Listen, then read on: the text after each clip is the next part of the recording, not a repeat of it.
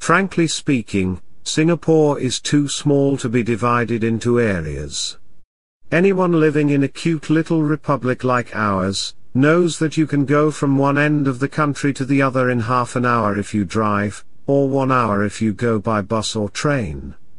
Anyway, seeing that my housing estate is in Anjmo Kio, it makes a lot of sense that at least the womenfolk work in nearby factories. It seems odd, but having got used to living in a small island, we do see little distances as being far. The factories of Anjmo Kio are full of people who live in Anjmo Kio.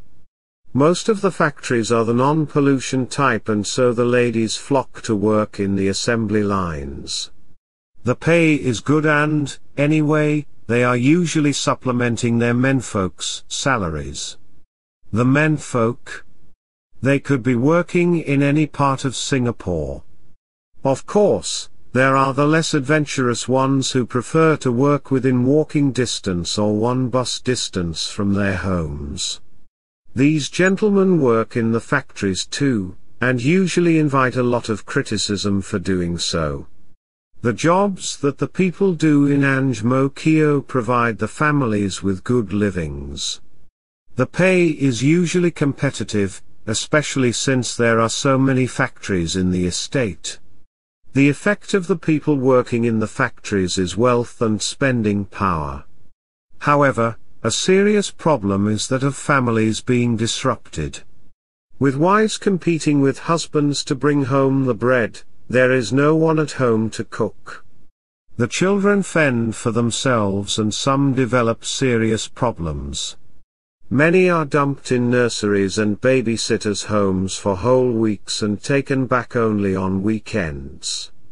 Hence, the traditional roles of doting parents looking after and loving their children every day of the week, is replaced with doting and loving only on weekends.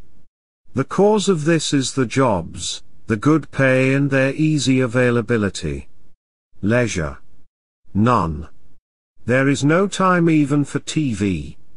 Few families have time to sit around and enjoy their favorite programs together. Nevertheless, they usually have all the latest facilities of which most collect dust in the corners at home. Money can buy anything but a good family life. This is sad indeed.